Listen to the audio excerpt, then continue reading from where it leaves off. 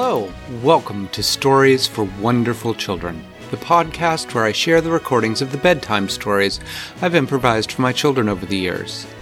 I'm Dan Wendelin, your host and storyteller. For almost 20 years, I made up a new story for my children every night at bedtime. Many of those stories were recorded, and now I'd like to share the very best of those with you.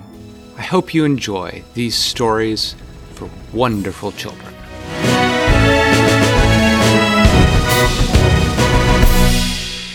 Once upon a time, there was a boy named Harold. Harold lived in a family where everyone loved each other very much. They were all very kind to each other. But they were not a family with very much money. They lived in a very small house, and Harold and his two brothers all had to share one bed in a bedroom, which was okay during the winter because they could huddle together for warmth at night, but was less fun during the summer when they really would have liked a bigger bed to spread out on. They had enough food to eat, but there was never a lot of it, and there was never a lot of variety. It was very simple food. His mommy and his daddy both worked very hard while he was in school, and his mommy came home not long after he got out of school. One day while Harold was walking back from school, he walked past the 5 and dime store, which was a store where everything was 5 cents or 10 cents.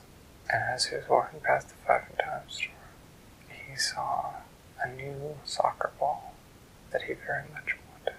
He did not actually have a soccer ball of his own, although he had played soccer with friends when they brought their balls, and he loved soccer. He stood there staring at it through the window, thinking about the fact that he would love to have a soccer ball of his own so he could practice kicking it around or play it with his brothers. But he also knew that there was no way his family could afford an extra 10 cents for a soccer ball, because 10 cents was about what they spent to feed the whole family for dinner, maybe a little less. And so he was sad as he walked the rest of the way home, kicking through the rustling fall leaves. And as he was on his way home, he passed a neighbor that lived in the next block over, where the houses tended to be much bigger and had very nice trees out front. But every fall, those nice trees turned yellow and brown and gold and orange and red, and they dropped their leaves all over the grass of their lawns. The people came out and raked. One gentleman, Mr. Bodger, was standing out front, raking his leaves and looking tired. Harold walked by and said, "Enjoying the raking, Mr. Bodger?" Mr. Bodger waved and said, "Hello, Harold." He said, "No, I really don't like raking." He said, "Hey, Harold, would you like to make some money?" And Harold said, "Sure." "Doing what?" Mr. Bodger said, "If you'll rake up all these leaves in the yard, I'll pay you a penny."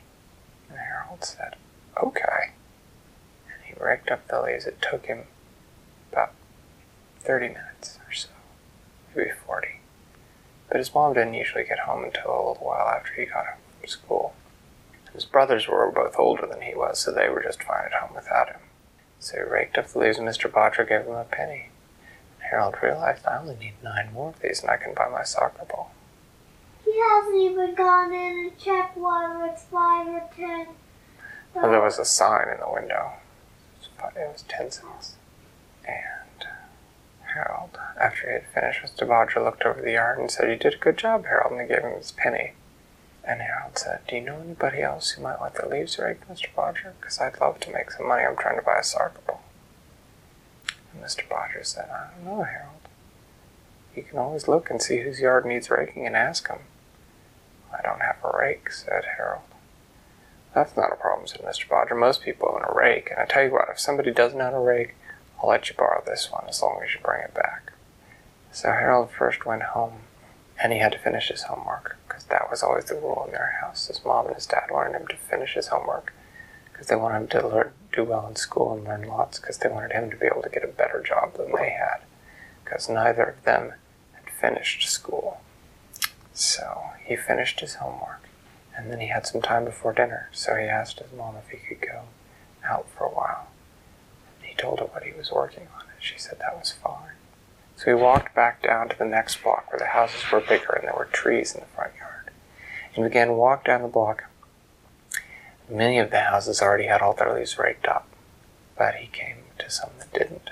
He went to the first one, and he knew the lady there was named Miss Leanne, and he asked her if he could rake her leaves, and she asked him how much, and he said a penny, and she said sure, and so he raked up the leaves, and she paid him, and he went to the next house, where the Flockets lived, and he asked about raking the lawn, and Mrs. Flockett said that Mr. Flockett did that. He'd do it when he got home, so they didn't need him to do it. And Harold thanked them anyway, and then it was about time for him to get home from dinner, so he went home for dinner. He took his 2 pennies, he put them in a little piece of paper, and he put them in the box at the end of the bed where he kept his things. Next day, went to school, rushed home from school to get his homework done so he had more time to rake leaves.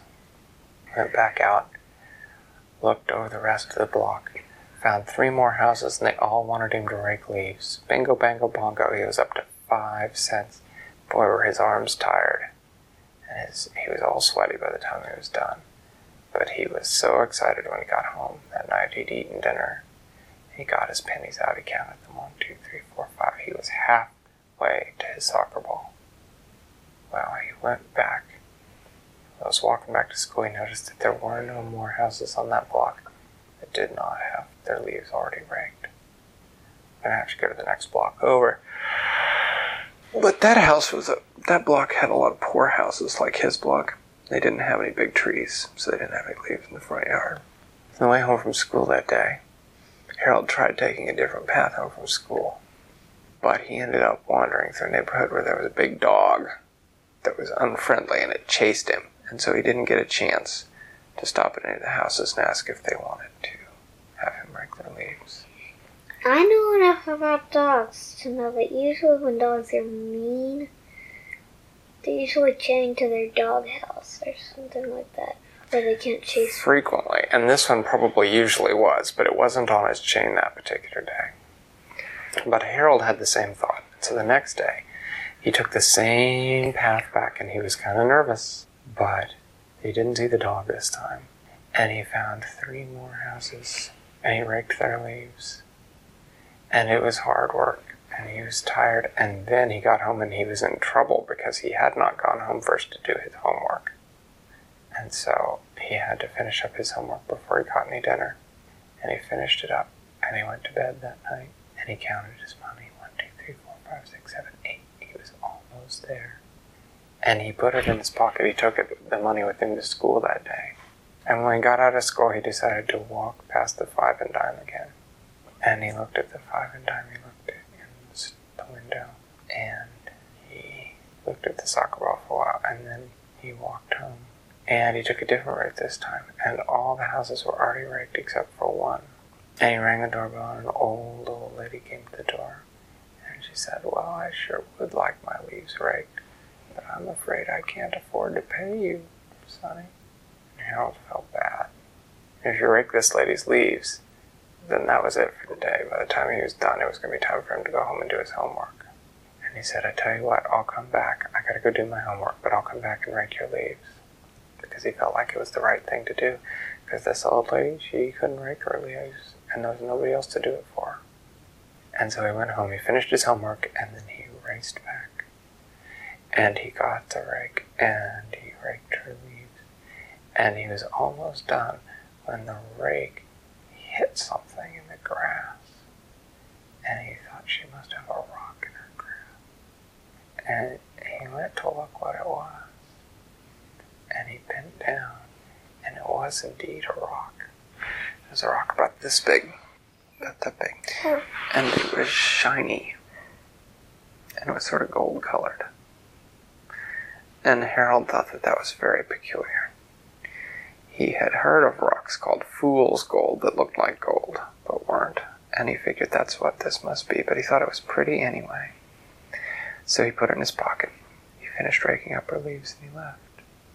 He asked her if she knew what the rock was, and she said no, she didn't know what it was, but that he could keep it since she couldn't afford to pay him. Specifically, it can be called two things: fool's gold and iron pyrite. Oh my goodness, you are very absolutely correct. I had no idea you knew such things. That's very good. So the next day after school, he was curious. So he had his pennies with him. He had his shiny rock with him that he showed to some of his friends. And after school, he decided to go to the jeweler's because it was on his way home. It was right across the street from the Five and Dime. And he took his rock in and he put it on the counter and he asked the jeweler, he said, "What is this?" And the jeweler picked it up and he looked at it. He got out his little monocle and he looked at it, and then he picked it up and he bit it. And he said, "Well, that's a gold nugget, son. Where'd you get that?" And Harold's mouth dropped open. He said, "You mean it's not fool's gold?" And the jeweler said, "No, that's real gold." And Harold said, "Whoa, wow." And the jeweler said, "Would you like to sell it to me?" And Harold said, "Sure. How much will you pay me for it?" And the jeweler said, "Well, I have to weigh it." So he went and he got his scale, and he weighed it. And he said, "Well, it's not very big, but I could give you $25. Harold thought he was going to stop breathing. $25? That would feed his family for years. Heck, that would buy a new bike. Forget about the soccer ball. So he said, "Sold." And the man gave him the money. The first thing Harold did was he went across and he bought his soccer ball. And then he went home and he told his mommy what he had gotten. And she said that they were going to put that money in the bank. Well, he said, "Well, we can put the other $24 in, but we're going to take 90 cents and we are going to go have some good food." And they had a big dinner that night with all sorts of different food. And everybody ate until their tummies were full.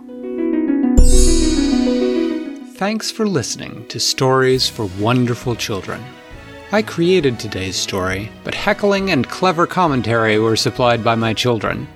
The theme music was created by Brandon Thompson, and the logo was designed by Silas Wendelin. If you know someone who might enjoy the stories, please tell them about the show. Our website is storiesforwonderfulchildren.com, and preview snippets are posted to most social media. I'm Dan Wendelin, reminding you to tell someone you love a story.